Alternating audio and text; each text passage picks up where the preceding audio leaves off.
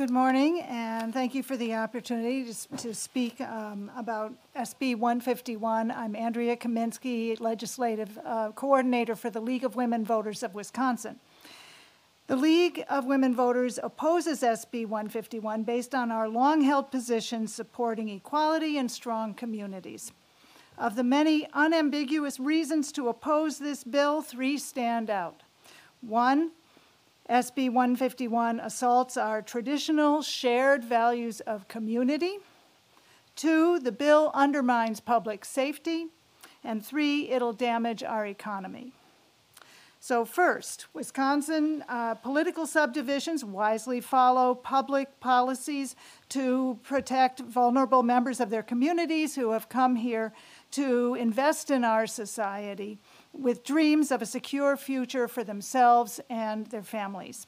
Their ordinances, resolutions, and policies reflect the warm welcome of President George W. Bush in his 2001 inaugural address when he said, quote, "Americans are united across the generations by grand and enduring ideals. The grandest of these ideals is an unfolding promise that everyone belongs, that everyone deserves a chance, and that no insignificant person was ever born. Our country has never been united by blood or birth or soil. We are bound by principles that move us beyond our backgrounds," end quote. These are values that our counties and municipalities embrace in their ordinances and policies that prevent the fusion of local law enforcement and ICE in detaining undocumented community members. So, secondly, this legislation would undermine public safety. It strains community relationships with local law enforcement and public health agencies. Examples are rife of how the increased fear of deportation forces many to avoid reporting crimes. Domestic abuse referrals decline, leaving victims at the hands of their abusers. Employees in unsafe working conditions are silenced from speaking up by the fear of deportation. And fear also prevents people from seeking medical care, threatening our public health. For example, we must not be dissuading people from obtaining flu shots and vaccinations out of fear of deportation. We're witnessing an unhealthy spiraling of racial intolerance in our state and in our country, even among our children in school. If you're committed to fairness and public safety, then this legislation must be rejected. And now, there's been a lot of talk about crime, both violent crime and identity theft. And this happens too often, far too often. It's heartbreaking. However, this kind of crime is not limited to any group. And we should not be penalizing entire groups of people or jeopardizing the health and safety of our communities as a response. There are law enforcement officials who disagree that they need to cooperate with ICE in order to follow the law. And in fact, they say that this bill will make it harder for them to enforce the law. Finally, we currently have an extremely low unemployment rate, and there are many employers, particularly in farming and food processing, as well as other low-wage industries, who are finding it difficult to fill vacant positions. Forcibly removing undocumented workers will compel whole families to depart, including those legally present and employed. This will result in lower tax collections, reduced Social Security payments, and Medicaid contributions, along with causing major business disruptions. This legislation violates a public order built on fairness, safety, and a strong economy, and we urge you to reject SB 151. Thank you. What would you say to the families that have lost a loved one through murder because a person who should have been held on a detainer was let go? Well, as I said, these stories are heartbreaking. They truly are.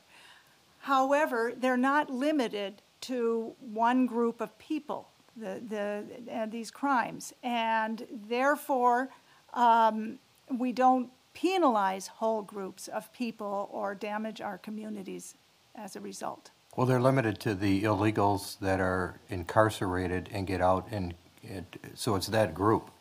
The illegals that are criminals who get out of jail and go do it again.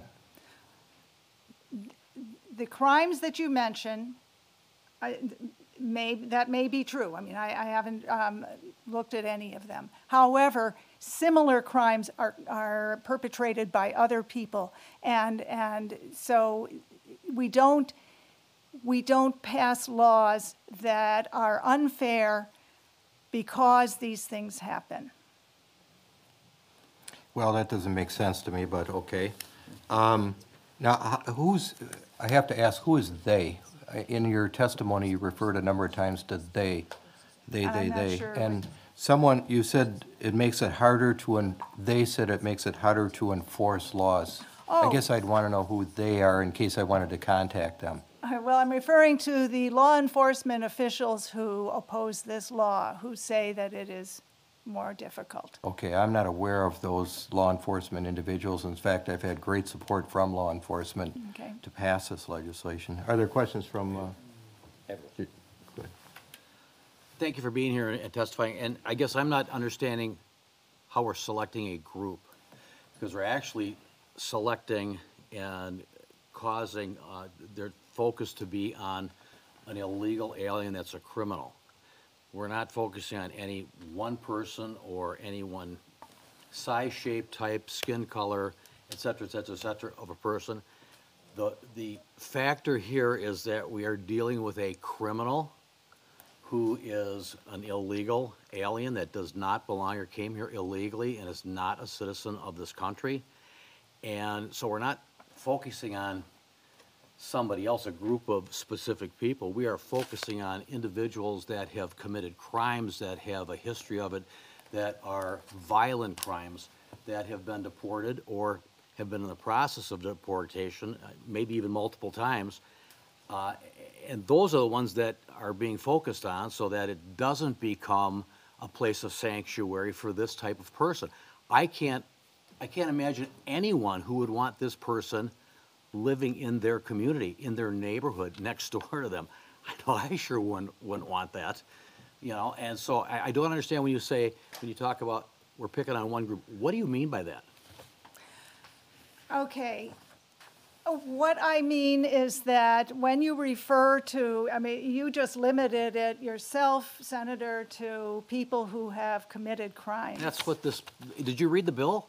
That's what the bill does. Yeah. The bill limits it to those people that are criminal aliens. Mm-hmm. This is what this bill does, that it takes away the ability for a municipality, town, village, city, whatever, to say that they're going to make it a policy that they're not going to assist federal authorities with protecting that community from thugs and murderers and rapists, et cetera, that have already been deemed to be convicted criminals. So how can you say that? How can you support that? Well, some policies, regardless of how well-intentioned they are, result in we have thousands of people killed from these unintended racial disparities. We know that, and if whoa. have to be hold it. Don't make this racial, because it's not.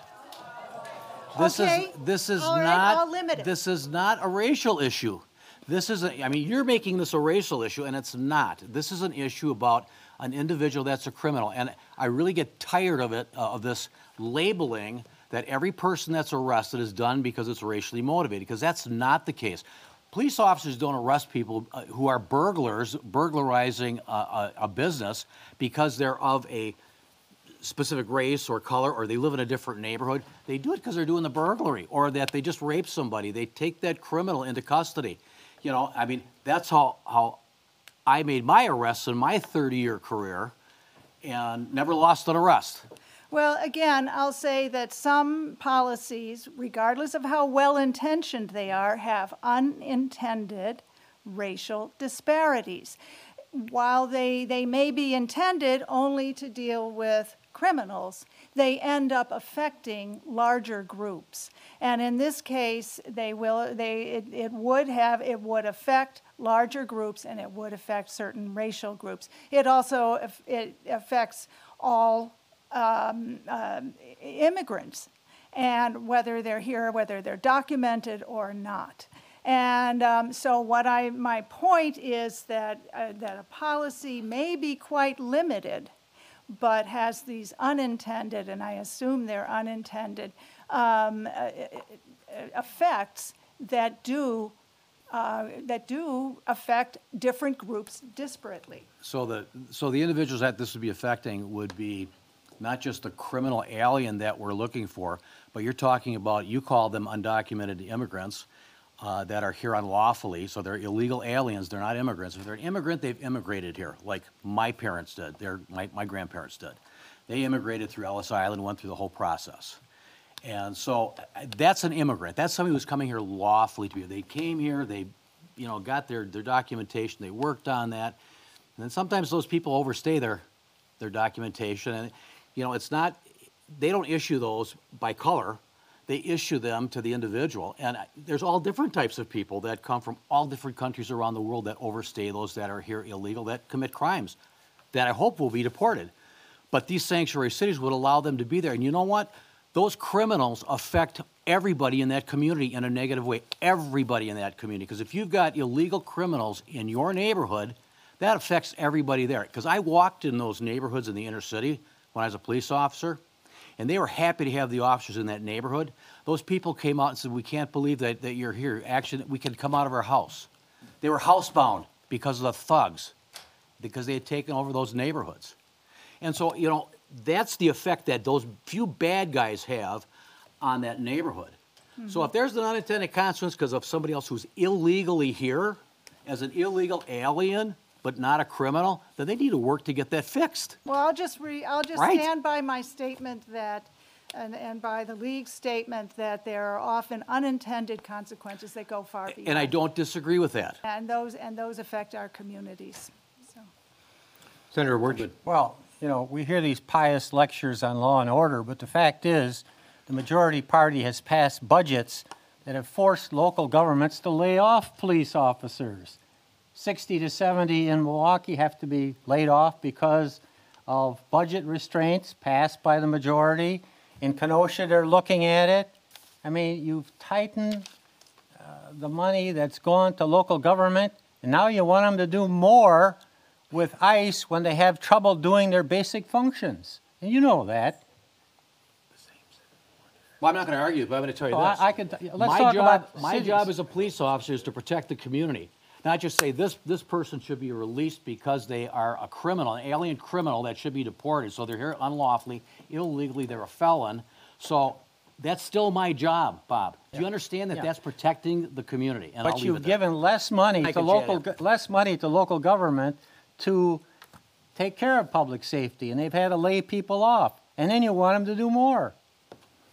Well, I will find out the cost of the trolley, which is a flop and a failure, and divide the cost of a police officer into that and see how many officers could have been put on the street. Just for the maintenance of it. We have a trolley in Kenosha, too. It's paid for by federal funds. Thank you. Well, you mentioned Milwaukee. Well, yeah, in the federal handout, yep. Really doesn't pay for itself either. Thank you for your testimony. Thank you. Representative Zamparippa from Milwaukee speaking against. Mr. Chair, committee members, I'm State Representative Jocasta Samaripa, and I want to thank you for the opportunity to testify today before the committee regarding SB 151 and my opposition to SB 151. Violent crime, no matter the immigration status of the perpetrator, is appalling and should not be tolerated. Combating crime takes a true community effort.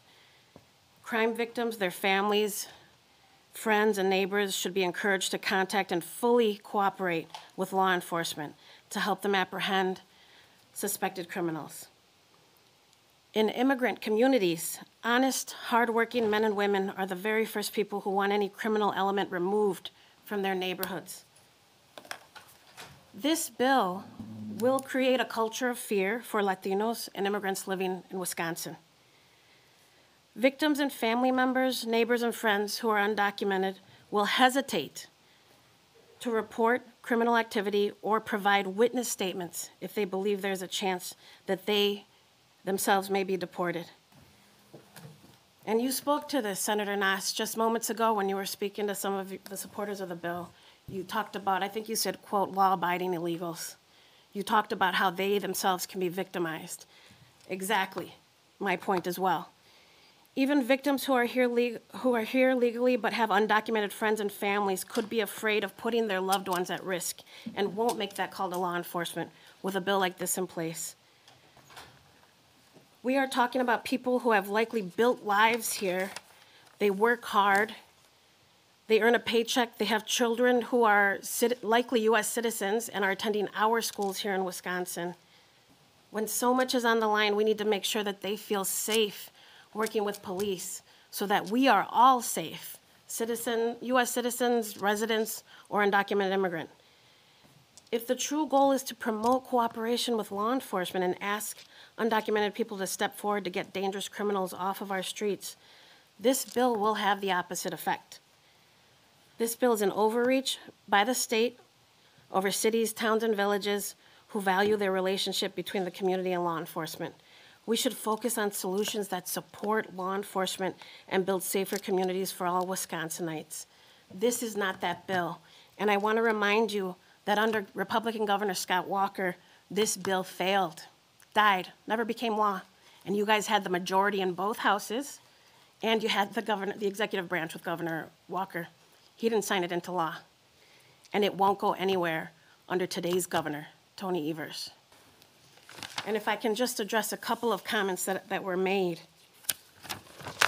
You asked about law enforcement that is also in opposition to this bill because it'll be detrimental to the public safety of Wisconsinites, all Wisconsinites.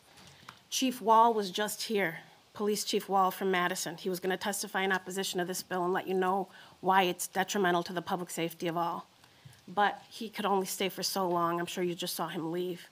But he was here, he spoke this morning at a press conference, and you can certainly reach out to him. But that's Chief Victor Wall. So there is law enforcement, absolutely. I know in Milwaukee, we are not a sanctuary city, which I believe you said Milwaukee is a sanctuary city.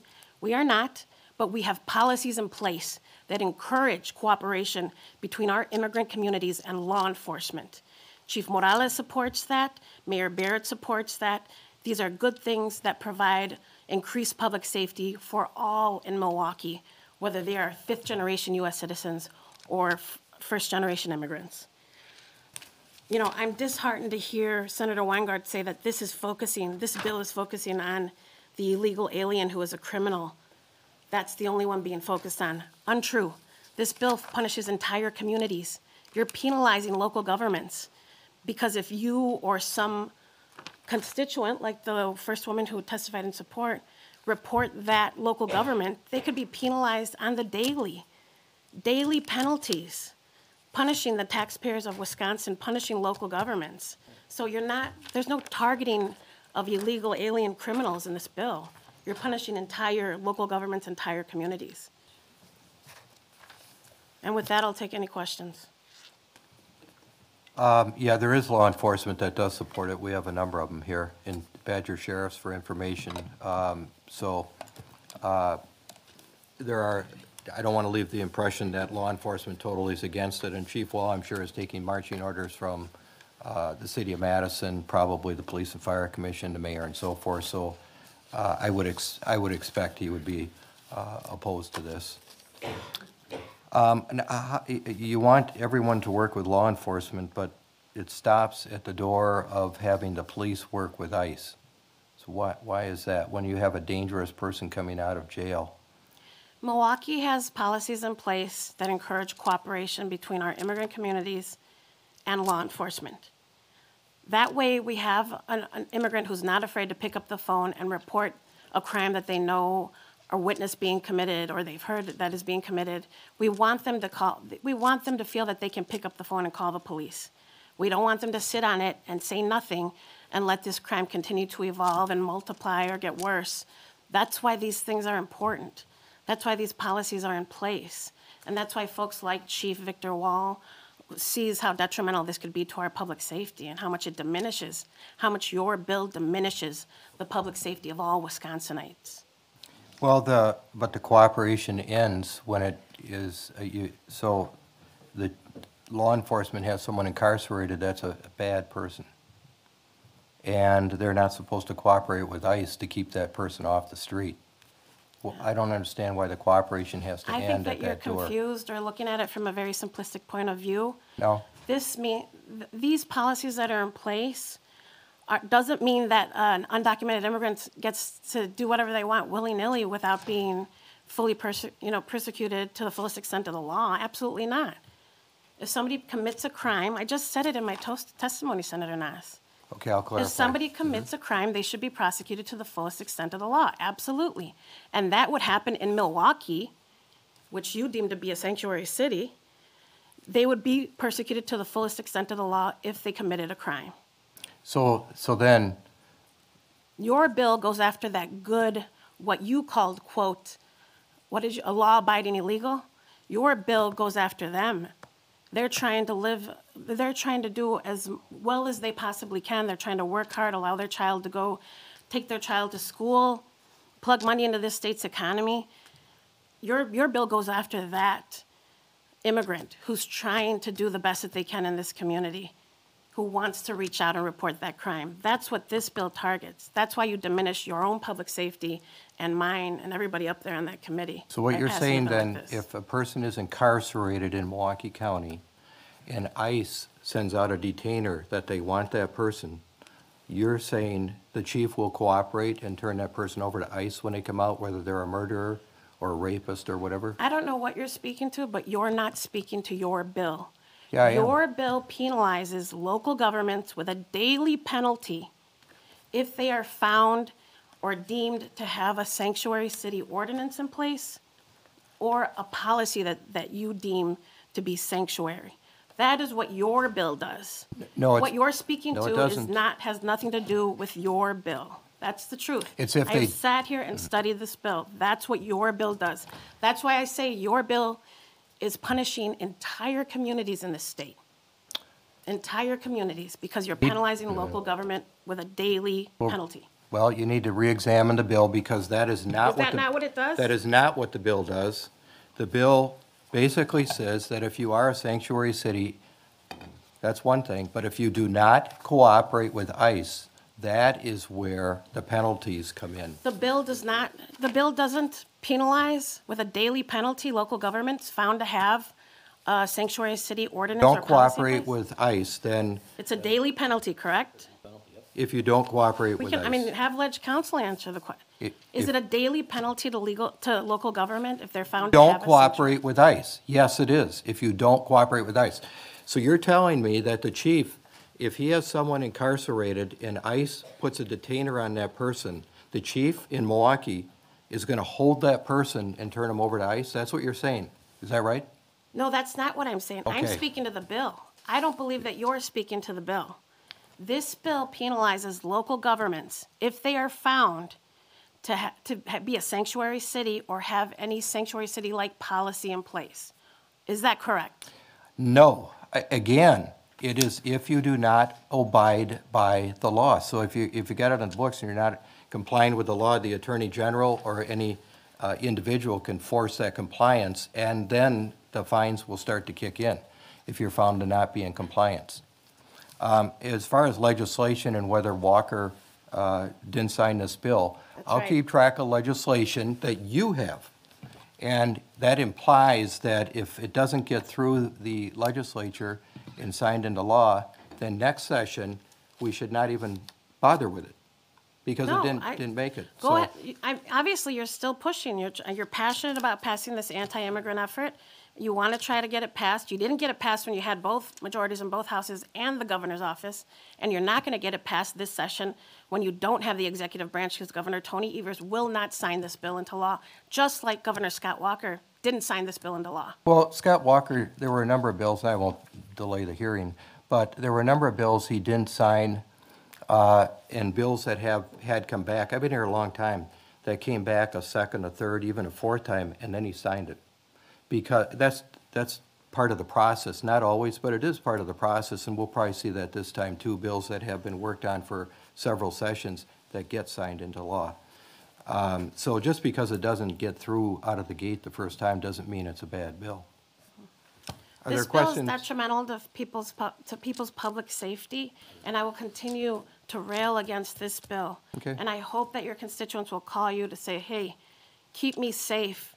Do not pass SB 151. They want to be safe, that's why they want my bill passed, my They constituents. want to be safe, that's why they oppose SB 151. Not true, in my district, no problem.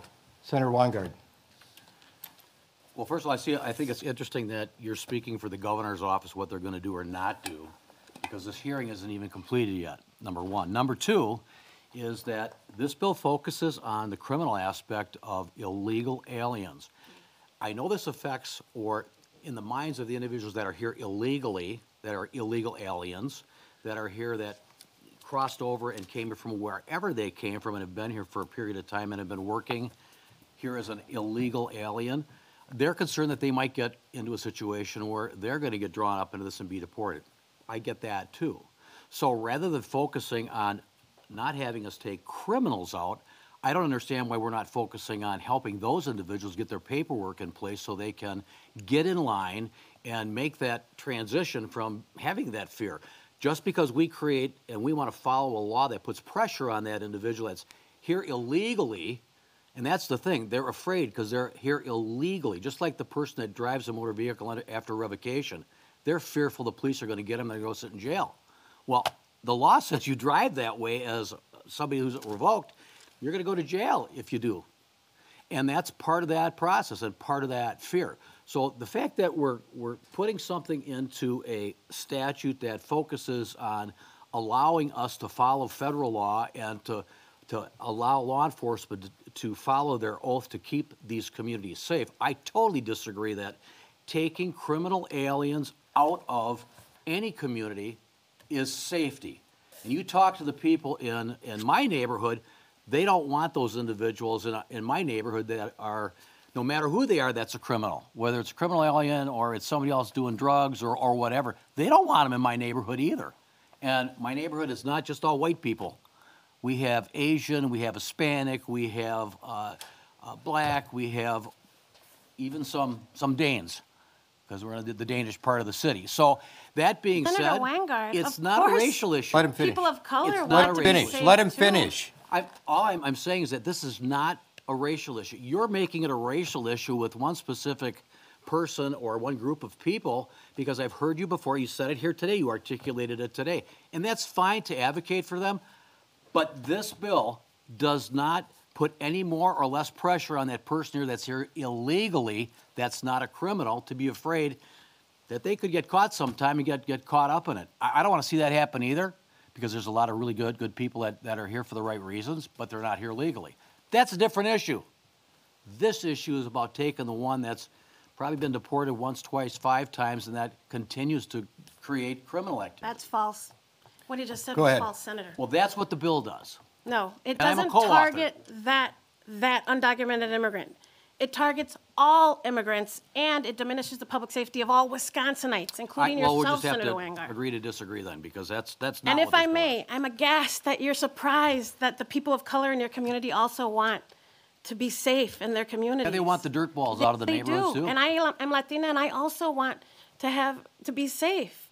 So it surprises me that you're so surprised. Yes, I'm not all of your surprised. constituents of color, what did you mention? Chinese and black and Asian. Latino, Asian, everybody they want to be safe, just like you. Absolutely, overwhelmingly so. They do. And immigrant communities overwhelmingly are very safe folks, statistically speaking. So it alarms me to hear some of the things that you say. And if I can just comment, you started your comments with why don't I work on, it sounds like comprehensive immigration reform with a pathway to citizenship. I absolutely advocate for comprehensive immigration reform with a pathway to citizenship. And I would welcome your working with you on something like that. For a long time have advocated for that and continue to do so. And if that's what you're speaking to, of course, that's the ultimate goal. But in the interim, I will show up to oppose anti-immigrant efforts like SB 151 that diminishes the public safety of all Wisconsinites, immigrant or fifth-generation U.S. citizen. Well, Well, we can't have that. If it continues, I'll have to clear the room and call people from a separate room. so we can agree to disagree. Because the bill says what it says. And I'm third on the bill, and I'm a co-author of the bill, so there you go. Senator? Over to you. Thank you, Mr. Chairman. I'm glad that Representative Zamarripa brought up the penalties. And I would like Ledge Council to please explain how that works, because as I read it, they will be fined up to $500 per day if they're not in compliance. But yet I heard that that is not the case. So could we get some clarification on that, please? And there's, it's according to population, from what I read. Based on the population of a community, if you're not in compliance, you get a fine, $500 up to 10,000 people, $1,000 up to 100,000 people, et cetera. So if Ledge Council could please verify that this is actually a reduction of your shared revenue, that's how it's stated in the bill, if you're not in compliance with the bill, if we could get Yeah, some I'll have to clarity let on you, that. I have no problem with that. It's, if there isn't compliance under the bill, then that will kick in, yeah. Okay, but someone said no, that there is not a penalty. There is a That during the penalty cross- if crossing. there's not compliance. Okay. And that would be the Stated there minimum was not. penalty, by the way. It's based on population, Right. right. Can't tell. My light's not working. Is that even going through? I think it is. So the bill has two separate enforcement pieces of it. And the first one is that a local government cannot prohibit enforcement of federal or state law relating to just illegal aliens or ascertaining immigration status. And then the second part about prohibiting a local government, that a local government must comply with a lawful detainer. And both of those aspects can be enforced through those provisions, one of which is the shared revenue reduction, which depends on the number, the population number of the community, and ranges from $500 per day to $5,000 per day. There you have it. Other questions? Senator? Thank you, Mr. Chair. Representative, thank you for your testimony. A couple of quick questions. I don't want to reiterate the things that have been discussed, but just kind of a high level. So do you think it's okay to break the law? I'm not going to answer that question. What are you even speaking to, Senator A Kapenga? very simple question. Do you think it's okay to break the law? Of course I don't. Okay. So the U.S. Immigration and Customs Enforcement, they can issue a lawful detainer. That is the law. So if a local political subdivision issues an ordinance, they're saying, we want you to not comply with the law. What they're doing is they're saying, ignore the U.S. Immigration and Customs Enforcement. Do you think it's okay to ignore a lawful detainer issued by the U.S. Immigration and Customs Enforcement? You know, I had hoped that you wouldn't even ask me a question, Senator Kapenga, especially considering your own district, because you represent Representative, a can you thriving please just answer immigrant the community. question? Are you going to answer it or are you going to dodge it? I'm not going to, please don't accuse me of dodging.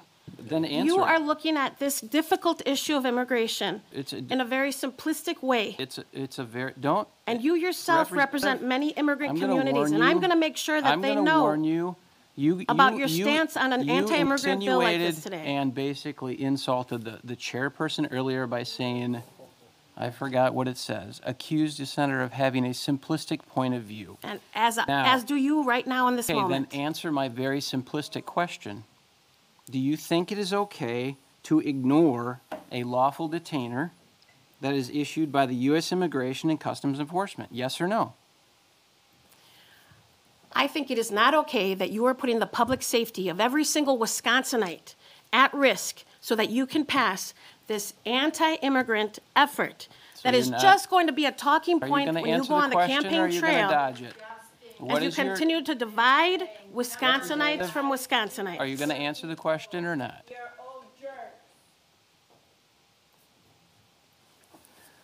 Yes or no? I just gave you an answer. You didn't answer my question. I I think will we, take it that you are not going to answer my question. It's a yes or no question. Is a lawful detainer issued by the U.S. Immigration and Customs Enforcement, is it okay to ignore that? Which has already been determined to be the law. You're saying, what? I'm trying to understand what you're saying. This bill is detrimental to the public safety of all Wisconsinites. Well, I I'm think we sorry have that this- you want to look through, Let's just at it through assume a it very is, and- simplistic and- lens. Let's assume it is, so we can take that off the table. Let's go back to, if a Kapaga, I gave lawful you an detainer answer. is I'm issued- done. well, I think Senator, she's not going to answer the question, so that's fine. We've heard your testimony, and we'll move on. Suit, I had a comment. Senator, got a comment? Well, I'll repeat what I said before. The majority party has hurt public safety in this state by cutting shared revenue to cities. You don't believe me? Talk to the Racine mayor, talk to the Kenosha mayor, talk to the Milwaukee mayor. You've cut money to the cities, forcing them to lay off cops, and now you want them to do more work. Stephen Monroy, Maldiff, speaking against. Good afternoon, Mr. Chairman. Would it be okay if my colleague joins me? I don't know where in Sure, the order do we he have would a be. slip? Yeah, Daryl Modine, I should be next. Okay, we're good. Thank you. Thank you, Mr. Chairman. Mr. Chairman and members of the committee, my name is Stephen Monroy, and I am an attorney with the Mexican-American Legal Defense and Educational Fund. We are a nonprofit law firm that works to advance the rights of Latinos in the United States, and I'm here testifying in opposition to Senate Bill 151. I'm here today to ask you to vote against Senate Bill 151 because it raises serious constitutional questions. It puts local governments and the state of Wisconsin at risk of litigation, and more importantly, it prevents local governments from implementing policies that best fit the needs of their communities. The enactment of Senate Bill 151 would violate the principles of federalism and lead to arrests that violate the 4th and 14th Amendments of the United States Constitution. Because I'm an attorney, I'm used to kind of going over the text of the bill, so I'll turn your attention to something that council has already read, which are the two operative sections of the bill. And I'm speaking just kind of purely to the mechanics of it and the concerns that we have for it. So to begin with subsection 2, the enforcement of federal and state law, it says a political subdivision may not enact an ordinance, adopt a resolution, or establish a policy that prohibits the enforcement of a federal or state law relating to the following: illegal aliens, or ascertaining whether an individual has satisfactory immigration status. I know that this has been raised in the legislative intent today, that this applies to criminal law, but I do not see anything in the text of it that says this only applies to policies affecting criminal policies, criminal procedures. My interpretation of this is that this would affect everything that dealing with a local jurisdiction. The bill would force local governments to examine every policy and ordinance to determine if it overlaps in any way with laws affecting federal immigration. Federal authorities are given the training and discretion to enforce immigration law, and it's a complex and rapidly changing subject. Local officials do not have such training or discretion, yet this bill would also push local authorities to interpret and give precedence to how this might affect federal immigration policy in every aspect of their government, amounting to a massive unfunded state mandate upon the local governments of Wisconsin. It also just creates a massive hole in the chain of command in police departments. Without the discretion of saying how local officers should enforce the law and how they should carry out their duties, every police officer could argue that their actions are unreviewable or unenforceable because it relates in any way to federal immigration policy. Not even ICE has this amount of discretion. They have supervisors, they're controlled by Congress, they're controlled by a massive administration that allows them to say, this is how we should and we should not engage in our duties. This would not be available to local law enforcement. Every officer would have to say in their own discretion, this is what I'm doing and this is not reviewable. As you can imagine, Senate Bill 151 would likely lead to a rise in racial profiling and incentivize governments to cut services to Latino communities. Even if it's unintentional, if officers on their own are allowed to take the matter into their own hands, right now we have a system where the elected officials in the jurisdiction, the counties, the cities, are allowed to create rules, create procedures to say, this is how we would like you to enforce the law. This would not be available to something that an officer would say deals with immigration. It completely gives them total discretion. Even if local governments tried to comply with SB 151, they might face costly lawsuits initiated by county attorneys, sheriffs, or residents who simply disagree with how the local policy is rolled out. Turning your attention to the second part of it, dealing with that a political subdivision shall comply with any lawful detainer issued by U.S. Immigration and Customs Enforcement. There simply is no federal law that requires compliance with these waivers. It is true that these have been found to be constitutional, and that means that the federal government is free to make requests, and local jurisdictions are free to accept those requests. But they face the consequences of it if those requests are not met with the standard required to detain somebody, which is probable cause. So as we've seen in other jurisdictions, when cities have communicated that they believe they have somebody in their custody and ICE has responded to a waiver, there is an absence of responsibility and accountability in all fronts because the city made this request, the ICE administration kind of forwarded and sent that request back to the city, and now a person has been held without anybody actually being responsible for that finding that the person should be held on probable cause. The federal courts have made clear that ICE detainers are merely requests, and they're not mandatory. And this is because the 10th Amendment prohibits the federal government from commandeering state officials to enforce federal law. We've also heard about the Supremacy Clause today, and that is an integral part of the Constitution, but the Supremacy Clause is balanced with federalism, and the rights and duties to the federal government under their enumerated powers have to respect the rights of the states. So it takes years of litigation, and it's extremely complex, and I do not understand even half of what happens in the reasoning that the Supreme Court has. But it is something that is extremely complex. There's a lot of thought put into it. And it's just something that a local jurisdiction would now, under SB 151, be asked to think about every single time they're making a change or rolling out a policy. SB 151 makes it likely that local police will be compelled to make arrests or extend detention longer than legally authorized. And I'm not saying legally authorized just under the state or federal governments, but also under the Constitution. So this will create a perverse incentive to maintain people in custody, and it will lead to litigation against the local governments. The local governments will have to cover the costs of such detentions because federal policy is not to reimburse local governments unless there is some other kind of prior agreement.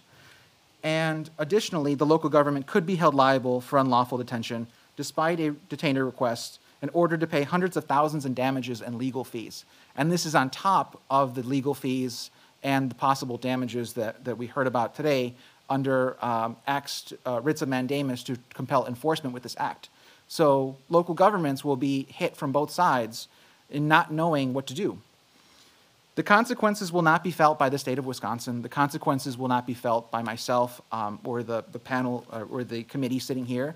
The consequences will be felt by the local governments, and they will be asked to interpret a very vague law and to act accordingly. And this could be something that is worked out by the courts over many years, but this will involve perhaps millions of dollars in litigation costs to the local governments. MALDF urges you to vote no on SB 151 so that local governments can focus on their priorities and the needs of their communities without the threat of persistent litigation, civil rights violations, or encroaching on powers left to the federal government by the Constitution.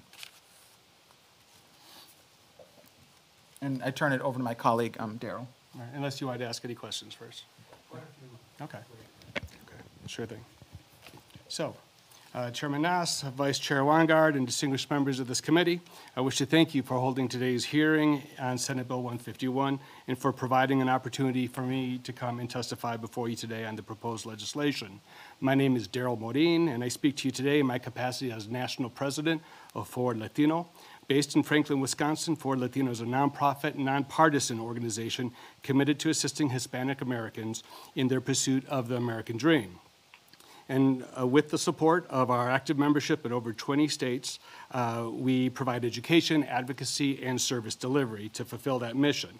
Implicit in the mission is the defense of each and every right assured everyone in the United States Constitution and the equal application of those rights. Forward Latino, since its inception, has called for the federal government, which has explicit authority over immigration-related issues, to pass immigration reform legislation that provides for our nation's security and economy and that maintains our nation's commitment to being champions of the human spirit of human dignity. These goals are attainable and are not mutually exclusive. And while Forward Latino believes that every sovereign nation has a responsibility to protect its borders, so do we believe in the United States Constitution and the separation of powers and the exclusivity of the jurisdictions defined therein.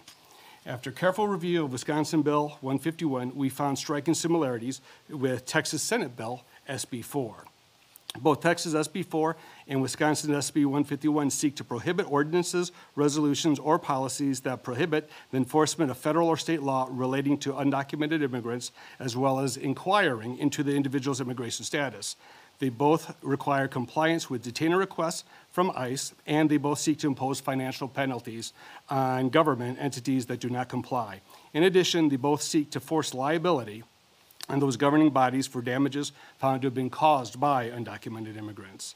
SB 151 clearly represents an overreach of state authority and infringes on the federal government's exclusive jurisdiction on immigration-related matters.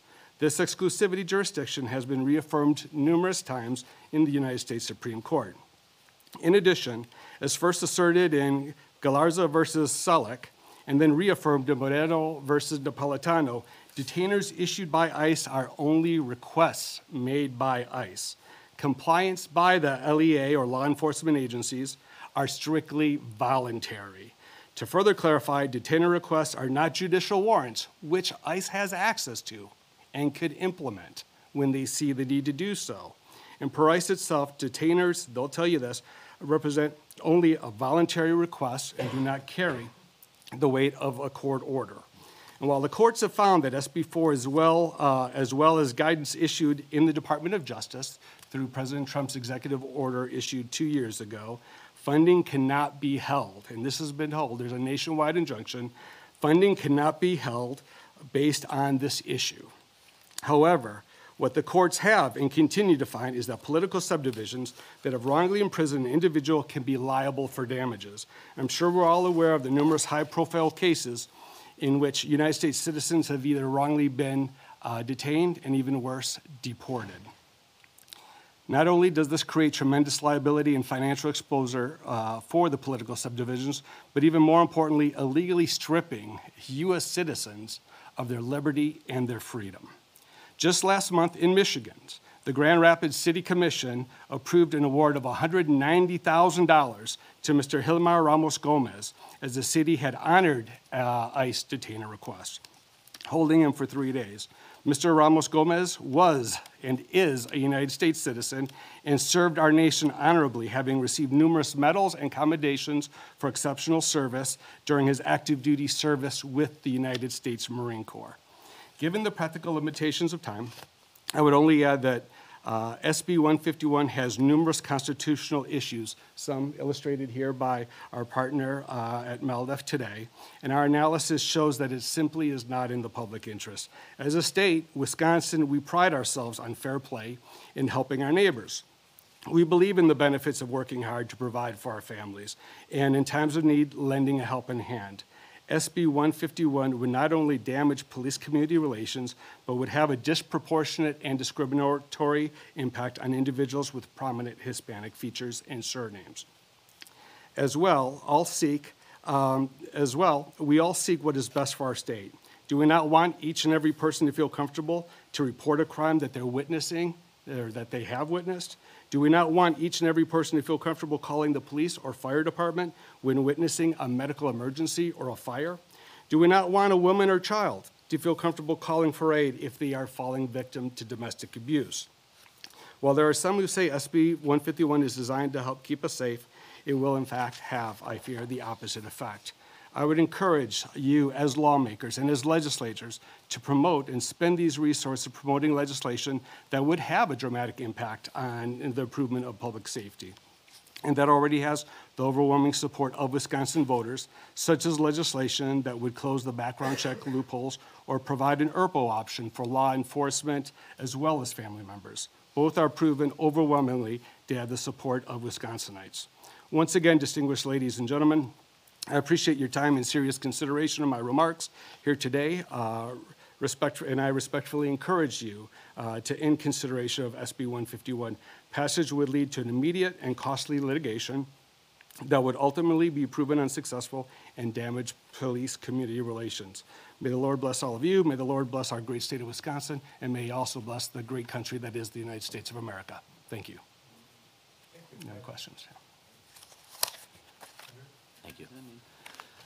Thank you for your testimony. I appreciate having you guys here. So are you advocating just for Latinos? Is that what you're telling me? That's what your base is and who you're advocating for, just Latinos? Because that's all you reference, so. So, yeah, predominantly we do help Latinos, but anyone who has an issue where constitutional rights are being infringed, or we can help, promote education, et cetera.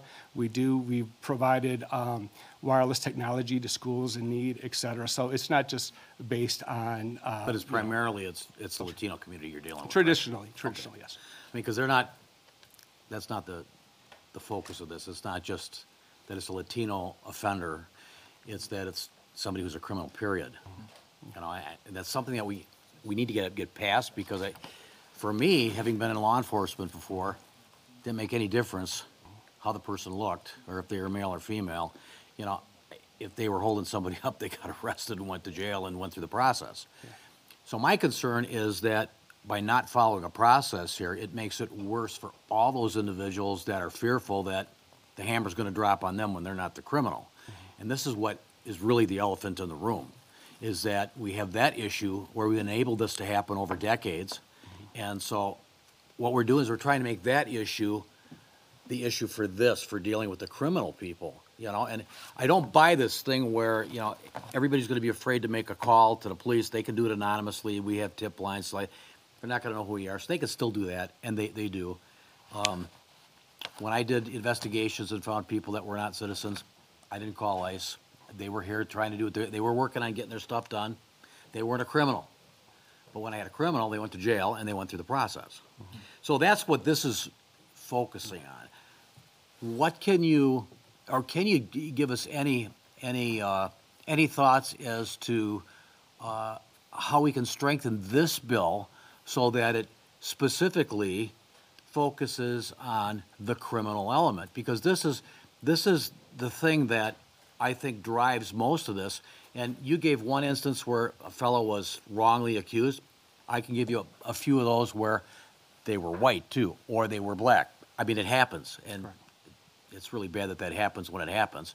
But I can give you thousands of incidents where we had people that shouldn't have been here that killed people or caused issues that is going to be with them for their entire life. I've got stacks of them here that have been presented as evidence already.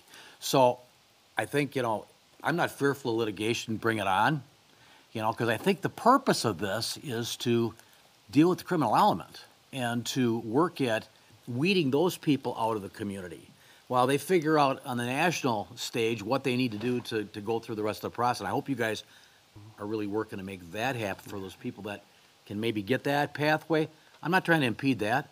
My concern is about the illegal. So do you see anything with this, a way that this piece of legislation could be improved, that it would focus on that element? I mean, because I think that's what at least half of this group up here wants to do. We want to focus on the criminals, getting them out. I mean, the MS-13 group, that are bad actors that we hear happening all over the country, including in Wisconsin. I mean, you wouldn't think this stuff is happening here, but it is. So, Yeah. thoughts, guys? I'll just, or you wanna go Sure, first? I can jump on a couple of those points, Senator. So to begin with, we are just one civil, or MALDEF as a legal civil rights organization, just one group of many groups that's out there. So there's Okay. Asian Americans Advancing Justice, the NAACP, the ADL that advocates for the Jewish community.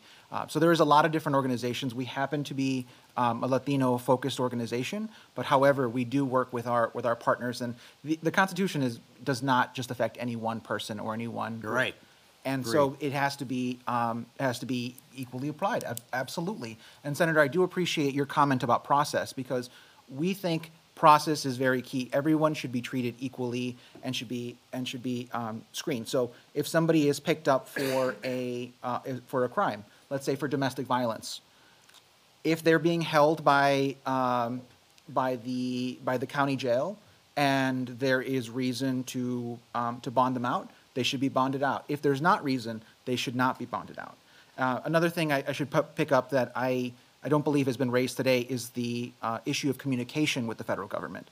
I believe that that's a red herring, because I think it's commonly accepted that federal law does put out there that municipalities should not prohibit communication with the federal government. So that's not even on the table. That's not something that happens all across the country. It's widely accepted. Great, you can make a call. The issue of if ICE does not respond and does not pick something up, I generally do not understand why that's not on the federal government to be doing their jobs, to be responding for the things that they're charged with. So, to response to your question specifically, Senator, about what could be improved, I do not know beyond knowing the specific facts of what happens. I feel like it is the job of the legislature and of local governments and government in general to be responding to specific facts. So if there is a failure in communication, where there is an additional process that should be strengthened, absolutely. But respectfully, what this bill does is that it says, local governments, you may not have a process if this touches upon local things that could affect federal immigration law. It destroys process, and I think that it is very hard to suggest ways to strengthen or improve a bill that I believe is off on the wrong foot. I think we should be strengthening process, not getting rid of process. I think that's a great point you brought up. Go ahead. I'll just come to, I think at the root of what's happening here is obviously the need to reform our nation's immigration laws. I think we may have discussed this before, right? No argument. You can come and overstay your visa, and that's not a crime, all right?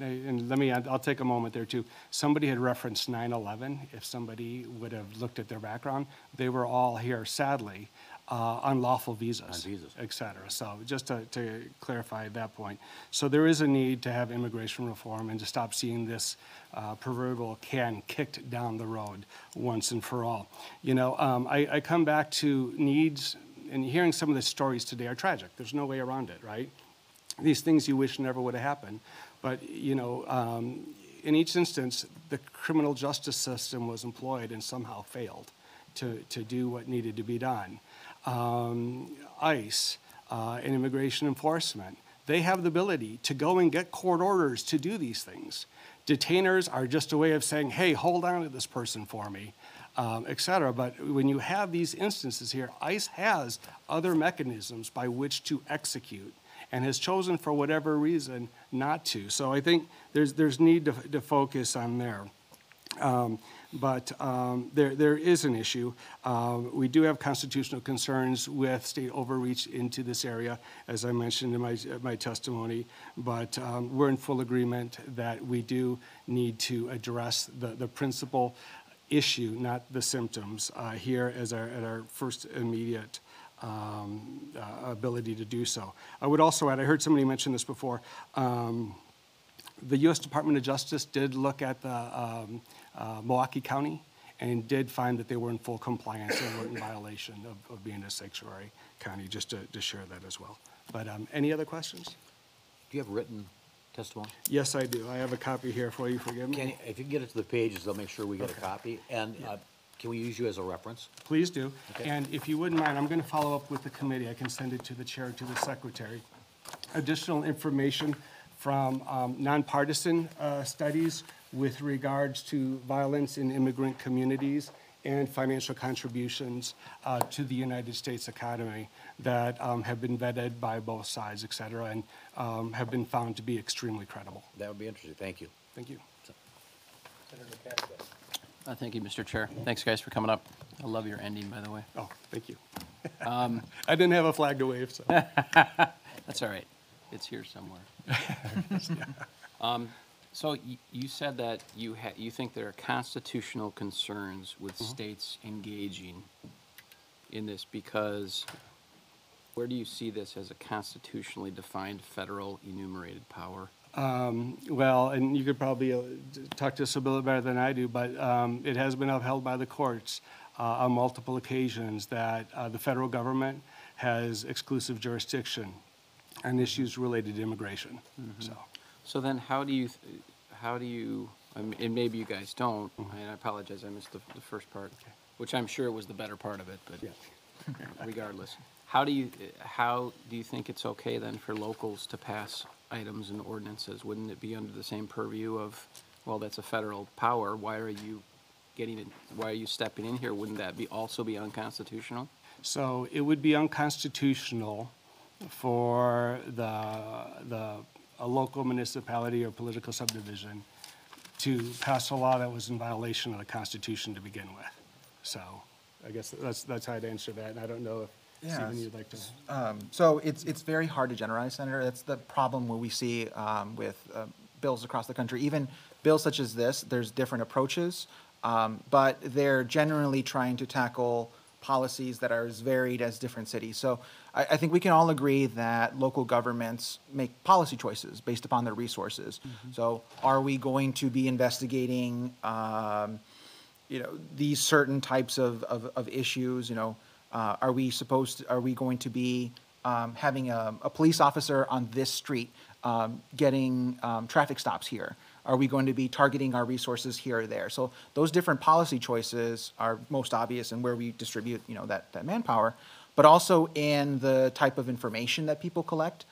So if the police officers are getting everybody's, name, date of birth, all of that, they could be gathering people's mother's maiden name as an extreme kind of example. So there's a lot of range of different kinds of issues to go through there. Different kinds of local jurisdictions that are requesting their officers saying, we are going to be treating suspects as suspects, so we're going to be gathering information that helps us prosecute these state offenses, and we're going to be treating victims carefully to enable us to get as much information to prosecute these crimes. Both of those may affect into not asking about a person's citizenship question. If somebody has just been a victim of domestic violence, let's say, it is very counterproductive to be asking the victim, hey, what is your immigration status, or what is your husband or your wife's? Oftentimes, that could harm the prosecution of this offense. I cannot speak very fully to this because this is something that is hammered out by the local residents, by the police, and by the elected officials there. But there's legitimate reasons why to limit some of these different questionings. The issue is that in all of these, again, they're applied across the board. It's not just if somebody's Latino, do we not ask about this? It could be if somebody is Caucasian, Asian American, just for everybody. This is just not one of the questions that we collect. And in those, I think it's completely permissible because the city is not saying this person has quote unquote lawful status, which can only be conferred by the federal government. This is just saying this is one data point less that we're going to be collecting. It's completely constitutional in either aspect. Although if cities do affirmatively say we're going to collect citizenship information for everything, for one reason or another, it turns out that people that have darker skin tones tend to be asked the question much more often. Then there's problematic. But it's not the question itself that's problematic. The issue is how it is applied. That could be. So the federal and the state government both have very defined roles on certain things, and there's a lot of flexibility in others. So having a blanket policy saying you can't touch anything that could conceivably touch upon immigration policy, it's one of those that gets things very, very muddled up and hard for officials on the ground to enforce a law like this. Yeah. Okay. Well, I guess I want to make sure that we understand, and there's been, from a constitutional perspective in the courts, and you guys probably know this, I'm not an attorney, but, we have to have statewide concern in order to have legal precedent to step into local matters, and legislate in those areas. And I think this is a situation where if we do see somebody pass a local ordinance that we feel is against statewide concern and causes concern, and this is a case where, the author and chair of this committee sees that in a very specific situation, it's awful hard when you have a gentleman walk out who just lost his son, to look him in the eye and say, no, this is not important. So I think you see why we look at it, and we differ, I think, on opinion, but we're trying to fix an issue. And we've got something right in front of us that we feel, hey, this is a way we can at least start making progress into what we agree upon is a much broader discussion that we as state legislators, probably, you're right, we don't have legal ability to step in and really influence or draft federal legislation. If I could just make one quick remark there. So SB 4 is almost identical to SB 151 here. Texas? Yes. It's continuing to work its way through its course. It wins, it loses, et cetera. So as a taxpayer of Wisconsin, I just see the constitutionality settled on somebody else's dime than ours. But the one thing that has been affirmed and reaffirmed, so it's no longer in question, is a city's or a state's ability to impose a financial penalty. That's something that across all the courts, all the cases, has just been said is not constitutional. And I know that's included in there, so. Yeah, and it'll be interesting to see what the Supreme Court does with the Trump administration's filing. The And once Court of again- Appeals ruled in their favor now. I think that precedent, and again, we don't know because we're playing in legal territory, we're not sure what's going to happen, but the ruling on that Supreme Court case may impact what the states can do as well. And once again, I'd rather see the litigation happen on somebody else's dime than ours here in Wisconsin, so. Okay. Thank you. Thank you. Thank you, Mr. Chairman. I heard you mention local discretion, and I think that's important, and it hasn't been talked about enough in our hearing. Local government has limited resources. You see it over and over again. You say, oh, the law is this, and they should enforce the law. District attorneys have discretion. They can decide whether to prosecute or not to prosecute. I've seen it in Kenosha. I brought violations of election law in there, and they said, sorry, we choose not to prosecute that. We're overworked and understaffed. Why is that? Cuts from the majority party for local government. It's the same thing about, I mentioned before. They cut shared revenue for local government, and yet they want them to do more and more. And, they're laying off cops, and they want them to do more. Of course there's discretion. There's only so much you can do on the local level, and then you want them to work with ICE and do extra things when they're having trouble doing basic law and order in their communities. So, yeah, you always have to follow the money trail around here. And they've turned off the money faucet for cities, and yet they are posturing for law and order after they cut resources for local government. Any other questions? Thank you. Thank you for the opportunity. Abby Sweat, speaking against domestic abuse in Wisconsin at DCL.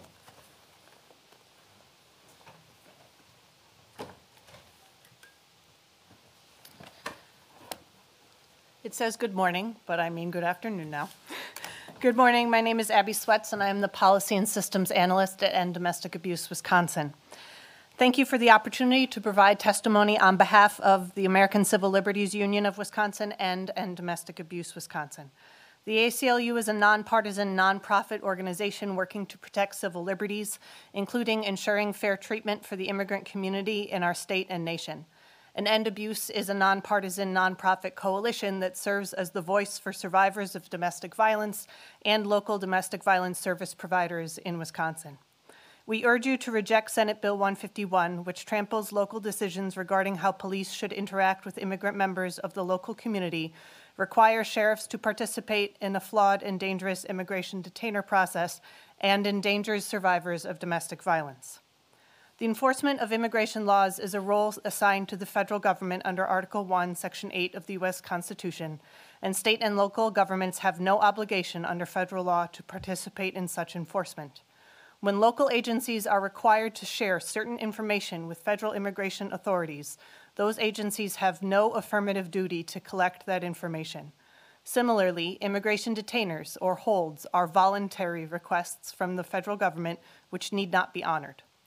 An increasing number of localities in Wisconsin have opted, dating back to the Obama administration, to leave the immigration enforcement business to the federal government and focus their resources on local matters. These localities do not ask individuals about their immigration status and do not honor immigration detainers. Why have they made these decisions? To effectively protect public safety, local law enforcement needs cooperation from local immigrant communities. Local residents serve as witnesses, report crime, and otherwise assist law enforcement.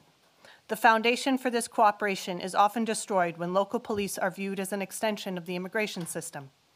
Survivors of domestic violence refrain from reporting offenses. Individuals with key information about burglaries or escapees from county jails fail to contact the police or sheriff's department. It is an unfortunate truth that, as immigration enforcement has expanded, the willingness of immigrant communities to interact with law enforcement has declined.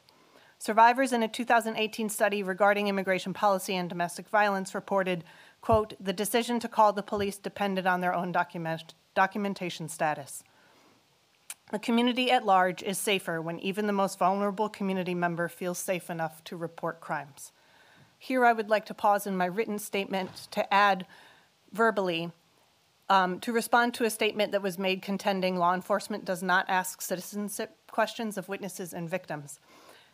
However, we at End Abuse know that domestic violence survivors are often mistakenly charged with crimes themselves. The job of law enforcement is incredibly difficult and involves tough decisions made in the moment. And in domestic violence situations, the abuser is typically calm while the victim is often heightened in a traumatic state. Unfortunately, this can result in the survivor of violence being arrested. So if it is the case that law enforcement does not ask victims about citizenship status, these mistaken charges labeled the victim as a criminal, and being labeled as a criminal will without question open survivors up to citizenship questions due to incorrect charges against them. And this is one further way SB 151 would hurt survivors of domestic violence. Time spent engaging in federal immigration enforcement detracts from performance of the core duties of local law enforcement. Immigration enforcement does not advance local priorities because it commonly targets individuals who pose no threat to public safety. Traditional police work designed to solve serious crimes should not be displaced by efforts to identify and arrest people who may have simply overstayed a visa. Senate Bill 151 would override the decisions of local elected officials to focus on local communities' public safety concerns rather than on the priorities of federal agencies. The proposed bill would prohibit Wisconsin communities from adopting policies which say to our immigrant neighbors, if you come to report a crime, if you come to testify at a trial, if you seek the protection of the police, we will not act as an arm of ICE, and we will not interrogate you about your immigration status. The legislation also requires local jails to honor immigration detainers. An ICE detainer is not the same as a judicial warrant. Instead, it is a written voluntary request that local law enforcement detain an individual for an additional 48 hours after they would otherwise be released. Unfortunately, the ICE process for issuing detainers is full of mistakes which often result in persons being wrongfully deprived of their liberty. For example, during a recent 2-year period, the ACLU determined that ICE sent detainers to one Florida county for 420 persons who were actual U.S. citizens and not immigrants. Another study by the Cato Institute estimated that 3,500 U.S. citizens were subject to detainers just in Texas from 2006 to 2017. In September, a federal court found that the databases which ICE uses to send out the most common forms of detainers were, quote, inaccurate, incomplete, and error-filled. Local jurisdictions that participate in immigration enforcement often end up in court over constitutional violations for honorary detainers. Local police acting upon ICE detainer requests face liability for unlawful detentions in violation of the Fourth Amendment and the Due Process Clause. For example, a county in Oregon was found liable for violating the Fourth Amendment for detaining an individual pursuant to an ICE detainer request. As a result of the lawsuit, the county was ordered to pay more than $100,000. Thus, many sheriffs have decided to require that ICE deliver a judicial warrant based on probable cause before holding a person in jail after any state law justification ends. This legislation overrules the decisions of these elected sheriffs and requires them to honor detainers despite the demonstrated history of problems with the detainer system. Local governments throughout the state of Wisconsin have decided they do not want to face the liability risk of honoring detainers, yet this legislation would force them to do so and potentially subject themselves to legal liability. In conclusion, Senate Bill 151 is a misguided attempt to require local governments to be part of the federal government deportation and to override local communities' priorities to seek to serve and protect their immigrant neighbors. Thank you, and I'm open to questions, but I'll add that I'm from End Domestic Abuse Wisconsin, so I have far more expertise when it comes to domestic violence than the more legal concerns that the ACLU has provided to you in this testimony. And if you have any further questions on that, I can provide you with contact information. Very good. Questions from committee members? Thank you for your testimony. Thank you. Barbara Acella, Wisconsin Catholic Conference, speaking against.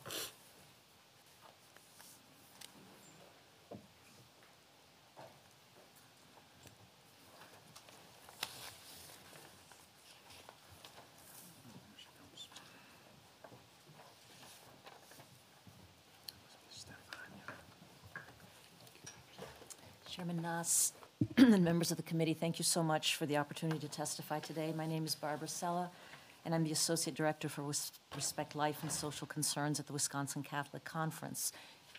We are the public policy voice for the bishops of Wisconsin, and it's on their behalf that I'm here today to express opposition to Senate Bill 151. I just want to say a little bit about the Catholic position, and then I won't read the entirety of my testimony because many of the points were raised before, but I do want to answer a couple of questions that came up in the course of the morning and afternoon. The Catholic Church teaches that every migrant is a human person who as such possesses fundamental, inalienable rights that must be respected by everyone and in every circumstance. This was Pope Emeritus Benedict XVI.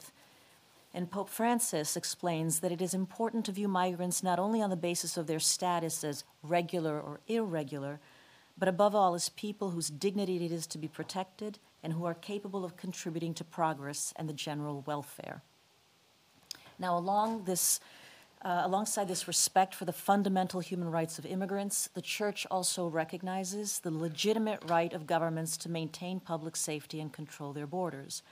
As the Church consistently teaches, these rights need not be opposed to one another, but rather they can and must complement one another.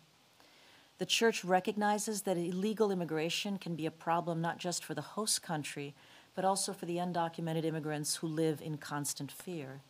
It is for this reason that the Church has for decades urged our national leaders to fix our broken immigration system by means of comprehensive reform. It is also the lens through which we measure this bill's impact. Now, sitting here today and listening to the tragic stories of the gentleman who lost his identity, to the gentleman who lost his son, one cannot be moved, help but be moved by the ways in which our government has failed our U.S. citizens. So I'm very sympathetic to their plight, but I also urge you to be sympathetic to the plight of the immigrants in our community who are here without documentation, who are pleading with you not to pass this bill. They say this will have a harmful impact on their community, and they please need to be listened to as well. I want to, before addressing some things that came up earlier, I want to bring up something that hasn't been discussed, and that is the proposed Amendment 1, which gives any resident of Wisconsin the right to fill a writ of mandamus with the circuit court. We are very concerned that this has the potential to lead to frivolous writs and thereby waste the time and the money of local officials and local law enforcement. We don't understand why any residents should be able to do this. Now, Senator Weingard isn't here, but he did make a comment about, supporting those who, want to get in line. The problem with our system is there is no line. Part of the reason that we find ourselves in this very difficult situation where, U.S. citizens are almost at each other's throats is that our federal government has really let us down. And I suppose we as citizens, since we elect our federal representatives, we have not had an honest conversation about the need for comprehensive immigration reform. And then we're left with bills like this, which try to do something and end up possibly doing a lot of damage. Senator Kapenga, you talked about, do you believe in the rule of law, following the law? Absolutely, the church does. But there's also a higher moral law, and that tells us that wealthier individuals, wealthier nations have a responsibility towards those who are vulnerable, who are in need. And so what we're seeing now is a retrenchment of our values, inherent American values. There's no other nation on earth that is a country of immigrants the way ours is. And we're turning our backs on people who are, fleeing very, very desperate situations. This is not to say that everybody should be let in. Obviously, there has to be some process, controls, and so forth. But as a nation, we've turned our back, and that's not good. It's not healthy. So, I think what some local communities are trying to do is to say to the immigrants who've made it to our through our borders, across our borders, if you're here and you're willing to play by the rules and contribute to the community, we want to welcome you. And that, as Christians, does not seem like an unfair or an unjust or an untoward response. So thank you so much for listening to me, and I'd be happy to answer any questions. Thank you. Questions? Senator? Thank you for your testimony, and, I'm a student of American history. We've had some sad chapters in our history when it comes to immigration. From 1925 to 1965, we discriminated against certain countries. In those days, it was Southern European, it was Italians, it was people from North Africa, and whatever. We like people from Northern Europe, whatever. So there has been discrimination in the past, unfortunately, in our immigration policy, and we have to fix it. But I appreciate you coming here today talking about the dignity of the individual, and that can't be lost in politics. And so I appreciate your testimony. Thank you. And if I could just add one thing, anytime different cultures come together, there's conflict. We've seen this repeatedly throughout history. So it's our hope as a church that we can help to knit communities together, different peoples together. Our Catholic schools are a wonderful place in which immigrant children become U.S. residents, citizens, and so forth. Our many hospitals, we serve everyone regardless, of status. But it's also our hope that both sides can refrain from demonizing each other. The truth is, it is hard to live together when people have different languages, different cultures, and so on and so forth. But it is possible. And I'm a student of the Middle Ages. St. Augustine wrote a very important book in the 5th century. And he was responding to those critics of Christianity, Roman pagans, who were accusing the Christians of bringing on the Germanic invasions. They said, you Christians are weakening the empire, and it's for this reason that the Germanic peoples are able to flow across the border. And so Augustine in the City of God answered them saying this: these people who are coming over should not be demonized. We have to understand that they may be bringing gifts that will help and to strengthen our community. And he was absolutely prophetic. I mean, the Roman Empire collapsed, but out of it came Western Europe, this amalgamation of Roman and Germanic, which is, represents an incredible achievement, Our own Christianity kind of came out of this amalgamation, if you will. So we should not fear immigrants. Obviously, if somebody commits a crime, they should be prosecuted to the full extent of the law, absolutely. Have our local law enforcement agencies sometimes made a mistake? Absolutely. And we have to, strengthen them and hold them accountable and so on and so forth.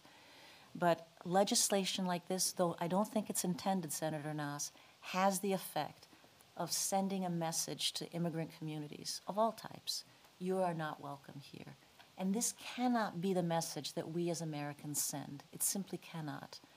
Our strength is our incredible, rich cultural diversity. We are the envy of so many countries, Okay. Yeah, I've been very careful to say we're targeting the criminal element, and it depends on what group is talking, and so the message gets mixed. And I heard it previously, too. I think you mentioned from someone else previously, that it's if someone comes here illegally and commits a crime, it's the government's fault. Did I hear that right? You heard me say that? Yeah, maybe I misunderstood that. No. What I was saying is that clearly the lady who was here testifying that her husband's identity had been stolen, it seems to me, without knowing the whole case, okay, but just on the basis of what she said, that she did not get a lot of really good help from the IRS, for example, and from other entities. No, clearly the people who did that, the two men who stole the identity, should be prosecuted. Absolutely. Yeah, unfortunately, whether legal or illegal, we have people who are going to do harm to people because that's just the way they've been raised. Yes. They just deviate, and government should bring everything to bear on them as they can when they do that. Yeah, I guess our feeling is there are existing laws in place that clearly maybe are not being followed, or that can help to address some of these needs. So we don't really see the need for this bill. And we are concerned about the unintended message that it sends. We have to listen to the immigrants. They're not just saying this willy-nilly, so. Yeah, with that, we probably disagree, but so be it. Questions? Senator Kappenga? Thank you, Mr. Chair. Thank you for your testimony. I think in these type of conversations, it's always, we have to be careful with, you used a lot of references to the scriptural text saying, hey, this is the role that should be performed through government. I think there's a differentiation in Scripture that says, here's the role of the church and here's the role of government. And I think there's sometimes a confusion by those inside and outside the church of what the role of the church is. And in this type of situation, we're talking about a civil justice situation, which is direct responsibility of the government through Scripture. But we're talking about people who have broken the law here, and I understand you're saying, hey, don't do this because this may make people fear actually reporting crimes.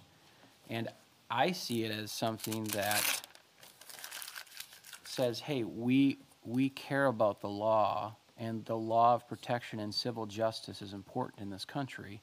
Therefore, we want to make sure that if we have the ability to influence removal of people who are not here legally and have obviously harmed with people, who have testified today in sometimes extremely terrible ways, if we have a way where we can improve that civil justice, I think it's our mandate to do that, just stepping out of the government role into the biblical role of, the role of government is to civil justice.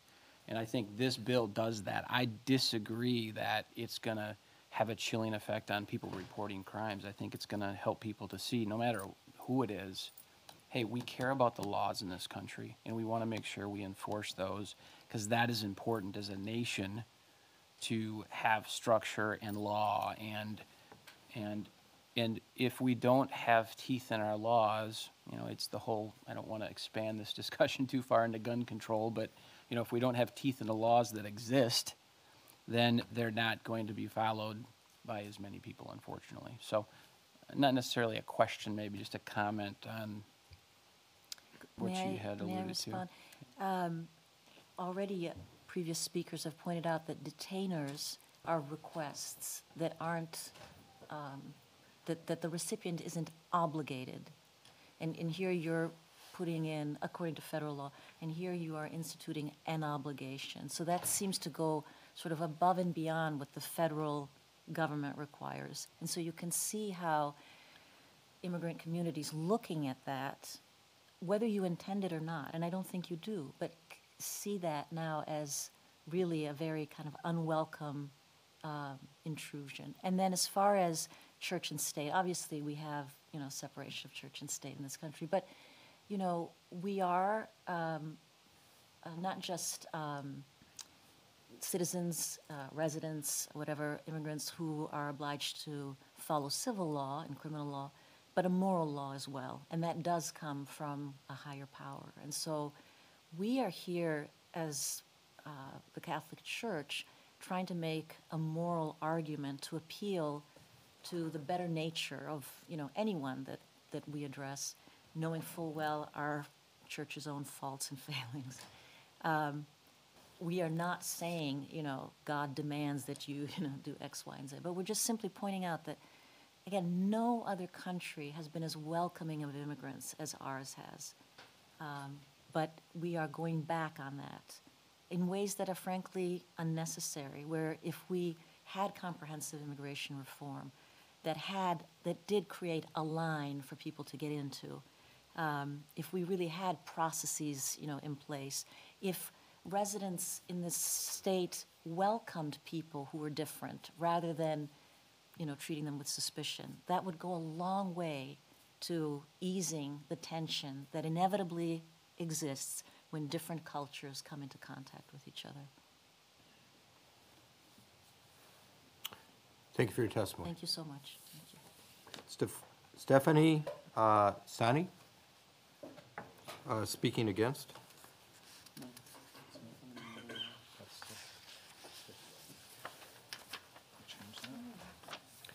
Christine Newman Ortiz, speaking against.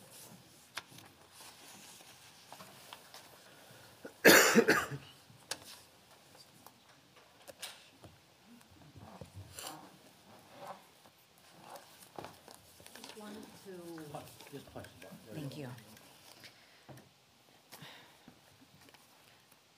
I think it's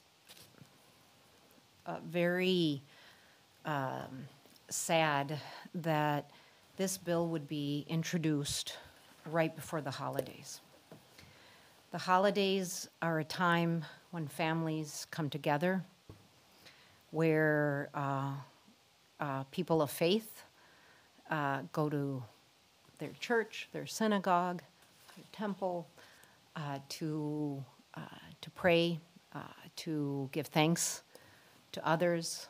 And I find it striking that this bill would be introduced right before the holidays, at a time where we should, and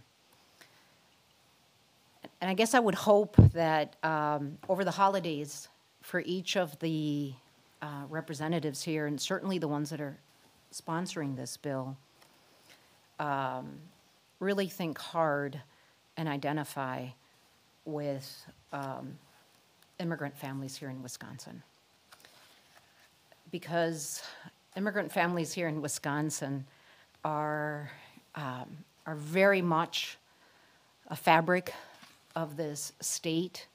Every time we drink milk, every time we eat, they or their children have contributed to bringing that food to the table. If you all recall, this same bill was introduced actually in 2011 and then put to the side. It was introduced in 2016.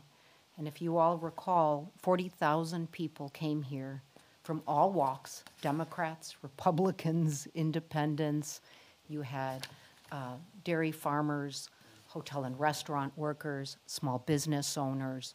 You had people from all walks of life come here, close their shops, give up a days of work, potentially lose their jobs to say, not here, not in Wisconsin.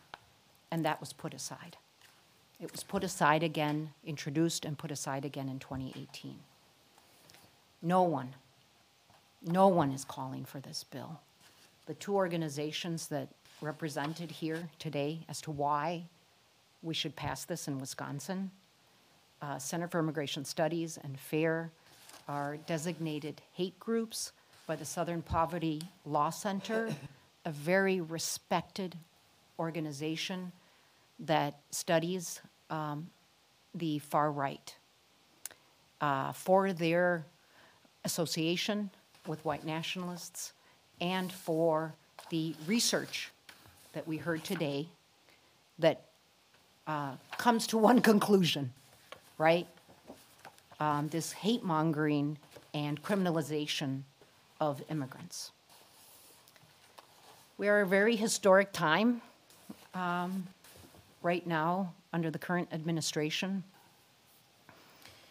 And it is very critical that we think really hard. When you're on the holiday, I guess I want for you to think really, really hard about what we have witnessed recently under the Trump administration, and what does that mean for Wisconsin? We have witnessed intentional policies of family separation at the border. Today, there are administrative rule regulations that would force families to stay longer in detention centers, so that means children, and take away regulations that protect their well-being. The Supreme Court will be deciding at the beginning of 2020 if Wisconsin Dreamers, young immigrants who came here, 8,000 of them here in Wisconsin, 800,000 nationally, should be stripped of a protected status they have that has allowed them to continue their education. So many are teachers, they're lawyers, they've been able to fulfill their educational dreams, they've been able to then work in that profession, they've been able to help their families come out of poverty, they've been able to give back to the community. Right now, they are threatened and more than likely will lose their status and be open to deportation. That means they are vulnerable to deportation. And that number has continued to grow. I won't repeat what has already been said, but we are an organization that works with families who are facing deportation or at risk of deportation. When I'm hearing these cases, I think about people like Pastor Betty, who is from Racine. She and her husband and a family member, the ICE went into their home. They were then put in a detention center, and as the Lutheran Church organized to try to call for her release and for prosecutorial discretion to be implemented. So because she is a woman who is obviously a role model, you're talking about a pastor for her community. She came here seeking asylum because she was being persecuted by cartels who wanted to use the youth at the religious school where she taught, where she was the director. And for bureaucratic reasons where that paperwork on that asylum application wasn't exact, she was not able to adjust her status, but she was protected because of who she is. All of those protections are gone now. There are two grandparents I know right now who have absolutely no criminal record whatsoever, but they're facing deportation. And because of the understanding of the problems that we have at the federal level, there were some protections that could be put in place. So I just say all of that to say immigrants, as you said, Native and immigrants from past and present have contributed to the state. We have policies, we need policies that welcome them, that integrate them better into our society. Everyone needs to be held accountable so we have a safe society. But these laws do nothing but encourage the kind of divisiveness, the kind of profiling that have happened whenever these policies are in place. They have been resoundingly rejected.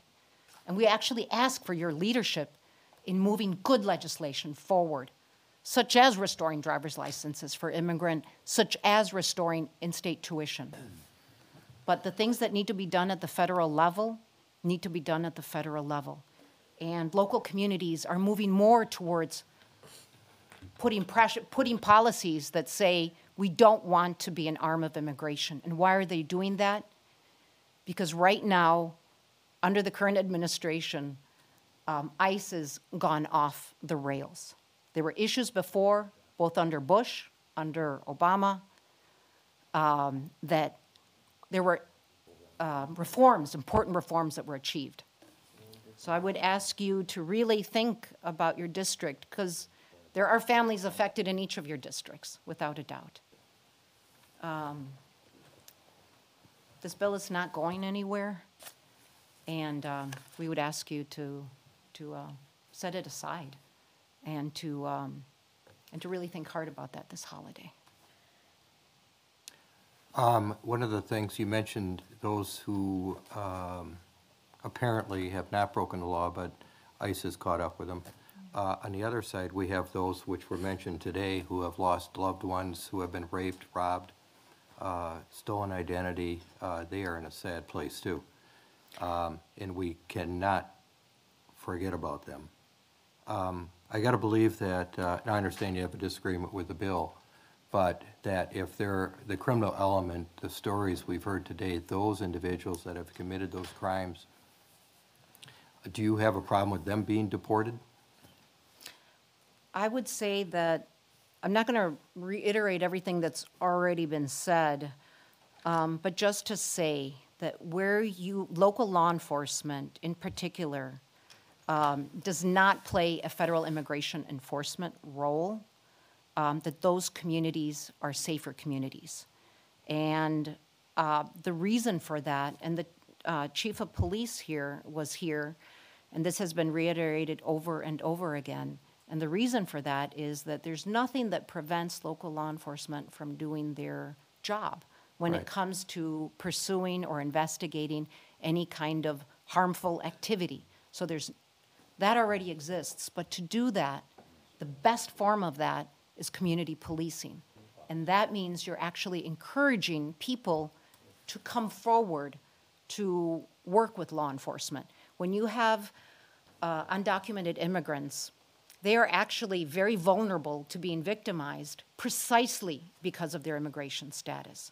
So for example, with Voces de la Frontera, we have worked on a regular basis, on a very, very regular basis. We work with people who come to our office who have been robbed, or there's been issues of sexual assault or domestic abuse. There's been issues like that where we have even had one recently related to trafficking, which was mentioned here. And in those cases, we need to be able to know that there are policies where people are safe, where we encourage them to then report that with local law enforcement. And that has been fundamental for people feeling that they can do that. And where you have policies where now that local law enforcement is being questioning someone or their family about their immigration status, you bet people are not going to come forward and report that. And so you create a situation where that ripples out, where harm that is being done continues to happen. So that's been our experience, that is, and it is the case that these are safer communities. There's nothing the ICE has as much resources, has huge resources at their disposal. So issues around a judicial warrant, getting a judicial warrant, that is signed by a judge to corroborate that there's a need to involve local law enforcement. Do they have the resources for that? You bet they have the resources for that. They've got a lot of money at their disposal.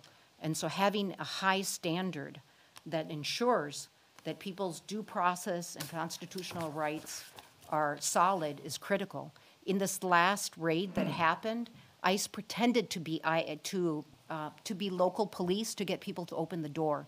We have a family member in Milwaukee that opened that door because they identified themselves as police and because they live in a neighborhood where that has been a common thing. It's not a safe neighborhood.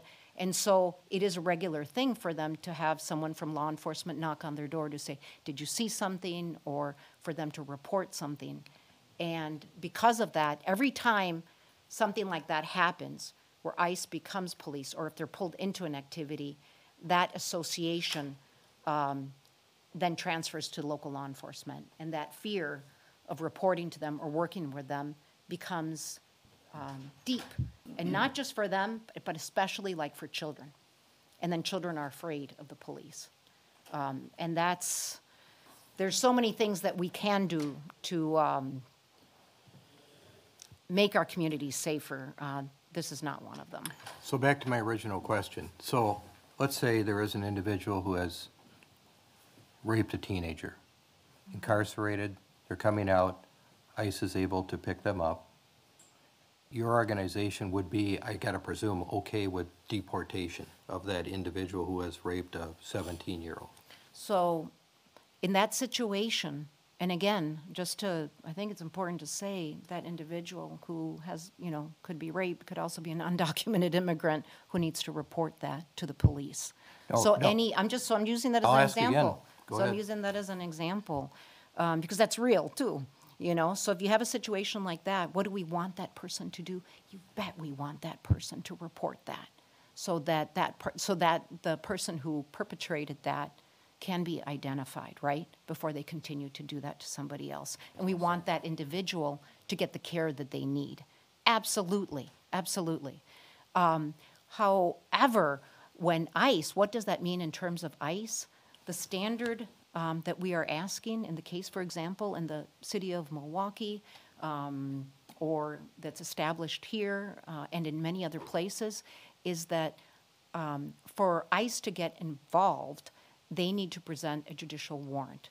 That means that they need to corroborate, if they're going to pull in local law enforcement for anything, they need to corroborate that that person has created, is some kind of threat. What's happening now is that ICE, there is no standard. You know what the standard is? It's civil infraction. That means to be undocumented. That's what it means. That's Pastor Betty. That's that grandmother. So it's that when we talked about some of the people that were picked up here, again, you have to look at these broad phrases, but you have to look at, you have to really understand the situation for each and every person, because sometimes there's just a label that's put there, a re-entry charge. A re-entry charge, that's just an immigration violation.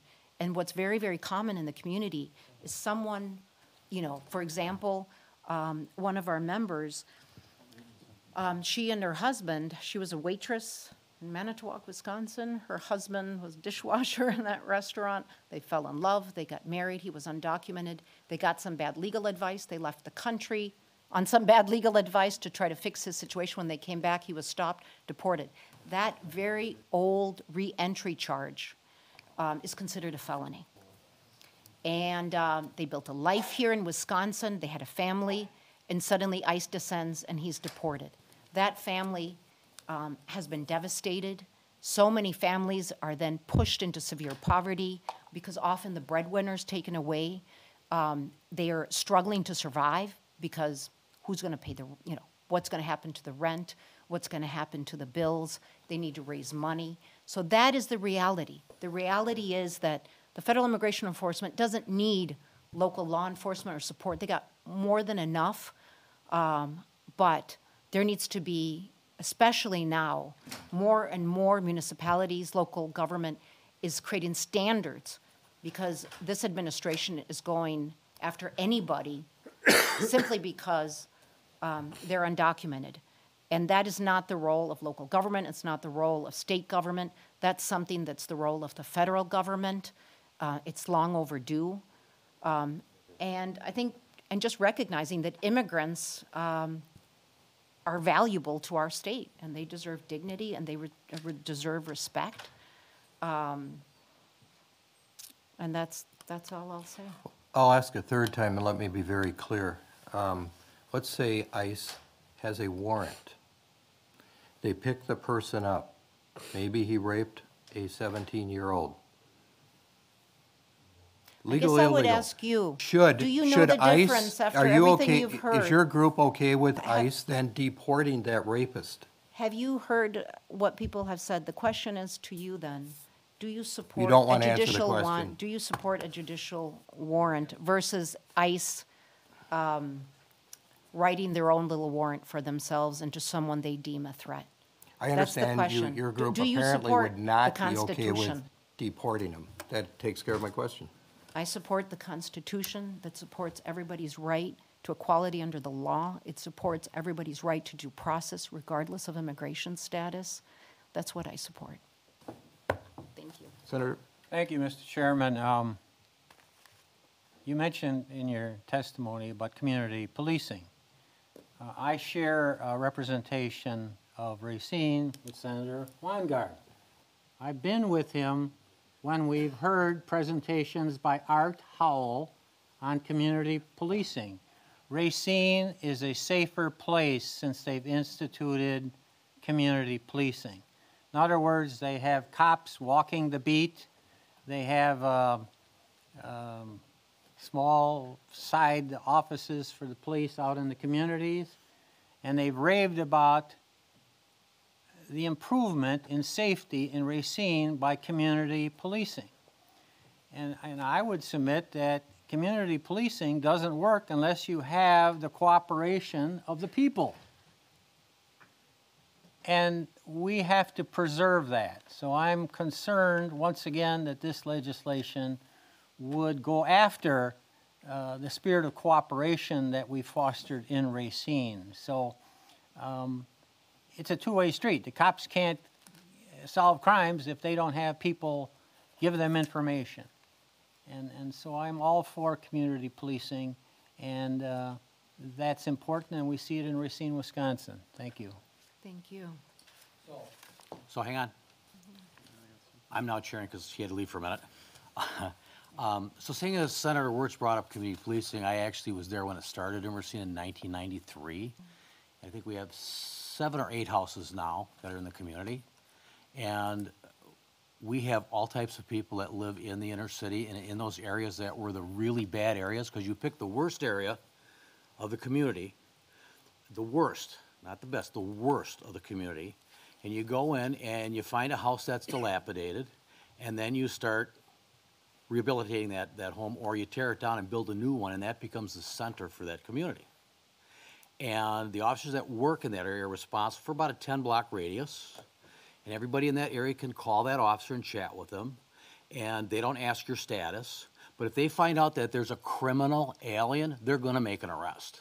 They're going to take that person into custody. So this is the idea, is fostering that relationship within the community through community policing, which they do. Those people that live in those areas, and I worked in those houses and had an office in those COP houses, so I know exactly what works and how it works, and I've talked with people that have come in that probably were not citizens, because I had to work off a law enforcement cheat sheet for how to talk to them and understand what they were telling me and ask them questions. That was put together by one of our Hispanic officers. He taught us all, so we'd have a little better way to communicate if we didn't have somebody there that could, be an interpreter for us. And that relationship of being in the community and working with them worked very well. I see this being in place and not being a negative effort, but something positive, that community doesn't create a policy of not notifying the federal authorities when somebody that has a federal criminal background that is not a citizen, that is a criminal alien, not somebody that's an illegal alien that's here that came here illegally and hasn't caused any problems, those weren't the people we had the problems with. Those weren't the people that were being, I don't know, the word that was used I think before was targeted or focused or whatever. But those weren't the people that were being focused on. It was the people that were the criminals there. And the victims did come forward. And the victims were not put into a deportation, category or something such as that. Matter of fact, ICE didn't even want to deal with those people that weren't causing problems. They wanted to get the bad guys.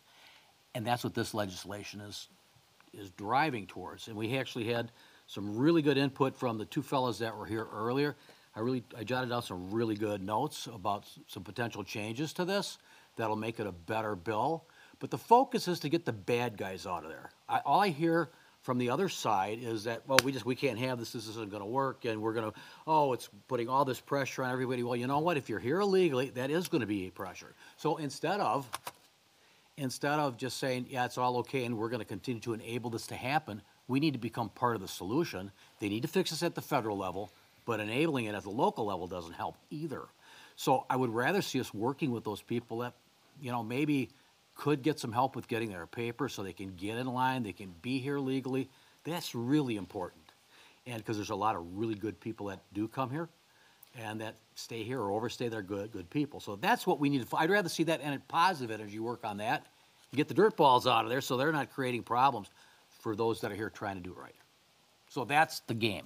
So I disagree with part of what you said, and that this is just a focus on everybody else, because that's not what this is. I think that having policies at the local level that, like you said, cheat sheet, that for folks that might not understand the complexity of immigration, that are very clear in giving direction to local law enforcement to not inquire about immigration status or We didn't. things. But under this bill, that would be considered a sanctuary policy because it is limiting any kind of collaboration with ICE. And right now, especially under the current environment, there is an approach at the federal level of a broad sweep. And so it is more important to continue to have those kind of local policies, and it does not take away the ability of local law enforcement to investigate situations. It certainly encourages people to come forward, and the federal immigration, in terms of their role, has access to public records, has access to their own investigations, has access to enforcement, so they have their own resources. And this is not saying that in the event of something of a serious nature, they can't have a judicial warrant presented, and that ensures that there's accountability and the very, very limited resources and that trust that makes communities safer because people feel that they can approach local law enforcement, that's protected. Because you just need a couple of incidents to have that spread, that fear spread. But actually, until you become a legal citizen, you're not going to have that protection of being totally unfearful of having an issue happen, because you're breaking the law. You're not here legally. And I don't know, people just don't get that. But Senator Kapka wanted to address something you said that was totally wrong. Go ahead. Well, I just want to clarify, because this has been said several times, and hey, the concern here is that there's going to be a chilling effect, because if there's a victim, they don't want to come forward because they'll be deported. And that actually, federal law right now prohibits that, and several other people have said it. So Section 101A15U of the Immigration and Nationality Act that provides legal authority for a non-citizen who reports a qualifying crime to local authorities and assists or may be of assistance in the prosecution of the crime to become eligible to apply for authorization to remain in the U.S. advocacy or to remain in the United States. So they are exempt from deportation. It says advocacy groups, NGOs, and politicians are doing a disservice to the victims they are claiming to protect by disseminating inaccurate information asserting that If victims report a crime to local authorities, they may be arrested by ICE.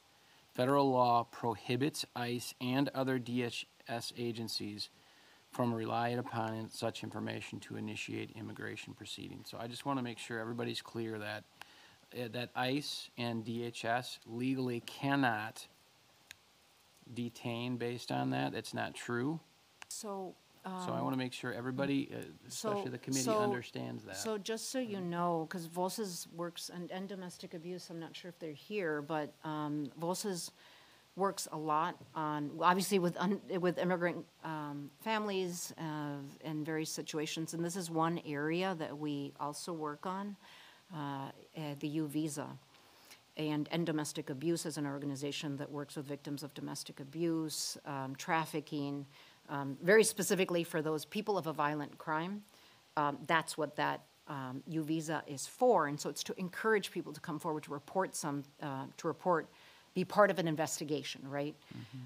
It's part of the process, and then you would go through like a moral background check to then see if you could adjust your status in the future. A problem that is faced here in Wisconsin is that you have a patchwork of responses to the U visa. So it is a good thing. You just pointed it out, and it is a good thing. However, for example, in the area of Sheboygan, the district attorney there won't sign them. So why aren't you Won't working sign on them. talking about something Oh, that's we- positive like this, instead of putting inaccurate information out? I mean, this is what really makes it difficult for everybody to have any credibility for the organization when you're not identifying that if there's a problem like this, then it's Sheboygan or it's somewhere else in the state, that there is this patchwork. I didn't even hear you talk about that. It's just, you're talking about it from the negative side that nothing's gonna work. And here, there's a statutory reference that says prohibits that specifically for victims. So those victims that are being told, hey, you better watch out, that's not true. I mean, the issue there is that it's because it's a frustrating. federal issue. So the federal issue. Well, it's not though. That's Oh, a local issue. Well, here, I can clarify. It's a federal issue in that, that what exists there, it exists there for these categories, and then it's really up to the local to see how they implement it. And so you can have in one area, someone simply refuse to provide it. And what is it? You're not even, because there's a misunderstanding around, I won't get into it, but, or you can have it very well implemented, very administratively well implemented. And it's a good tool because it's actually something, again, for local law enforcement. It's often identified in the courts as a resource. Sure. You have organizations that also are a resource and a support. So this is right? what I don't get though. So- why don't you focus on that and focus on correcting So- that and educating them instead of giving all this negative stuff that's not true? So I'm glad that this was enlightening. We do work at the local level, and I would say that now, again, given the circumstances where where you have such a broad sweep in terms of this ICE going after anybody, regardless Yeah, but of that their isn't what's ties happening. or their background, that these local protections, there has been more movement towards these local protections to be able to advance. So it's something that can be done at various levels locally, and it's important that people do get educated about it and do work to advance these, because again, it's about making a community safer. When you have someone But apparently who- that isn't happening, because what we heard all day here was that people were afraid to come forward if this goes through. Oh, we're fearful because we're victims and we're afraid we're going to get deported, blah, blah, blah, blah. And maybe way in the past, matter of fact, under the Obama administration, where they deported more people than what they have in the Trump administration, and that's making it political, and I don't want to do that, but they deported more with that administration. They're here now, we're trying to clarify this, so that doesn't happen. So getting the wrong information out there or misinformation, I think it does us all a disservice. I Just don't saying. think there's anyways, I think that's beside the point. I was don't just think it is. I answering think your that is the question on point. the U visa. The U visa is a good thing.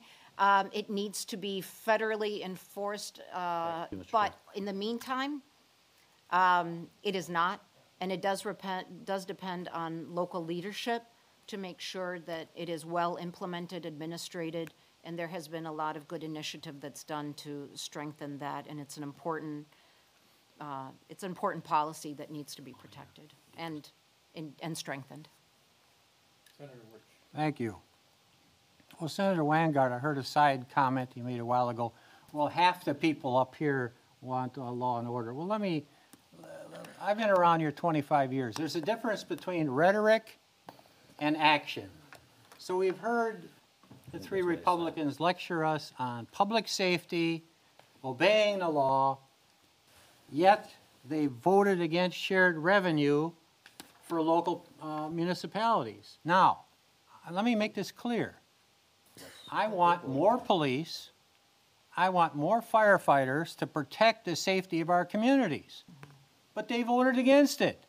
And then they lecture us on public safety. So there's a difference around here between rhetoric and what you do when you vote.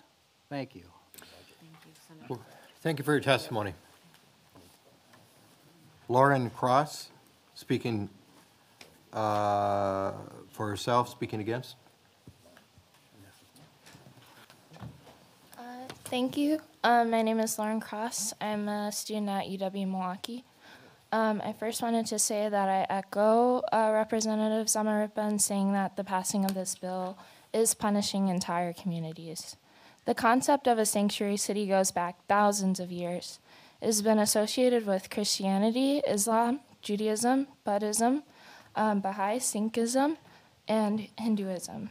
Historically, the term has existed to protect and advocate for those at risk, otherwise to life-threatening environments elsewhere.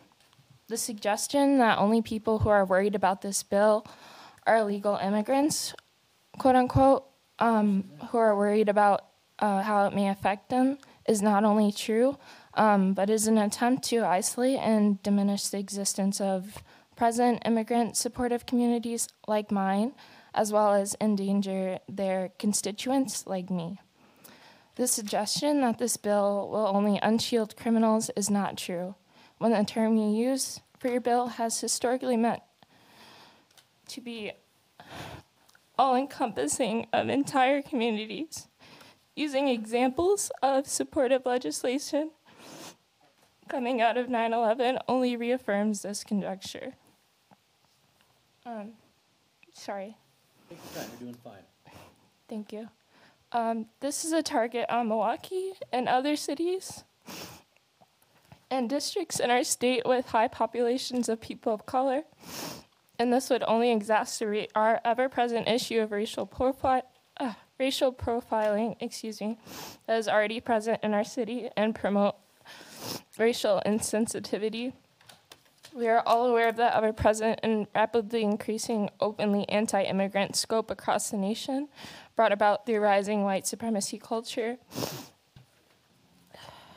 ICE intervention has historically resulted in public safety hazards, as well as unjust practices, within their system. And the statistics you use that make it evident that more and more people are being wrongfully detained or incarcerated is again proof that our justice system is failing. An increased incentive to feed that same system will only exacerbate that issue. For those of you who claim that this doesn't affect marginalized, specifically Latino communities, I invite you to go and speak to the wrongfully detained. Speak to immigrant communities. If you have, give stories with specifics beyond saying that you have just spoken to them. Understand the power and danger and implicit bias. Then you'll see why similar efforts like this, regardless of their intention, will not solve the underlying issue. Then you'll see the flaws within this suggestion and potential dangers in the passage of this bill. Don't talk of misinformation and in the same breath reinforce it. Lastly, I invite you to re-examine. If what you say is that this bill will protect good citizens of these communities, then why is it so overwhelmingly the case that they are here today to speak indefinitely about why this bill puts them at risk? Thank you so much for your time. Thanks for your testimony. Questions from the committee? I will take no further questions at this time. Thank you. Okay, thank you. Joanna Rogers, Milwaukee, speaking against.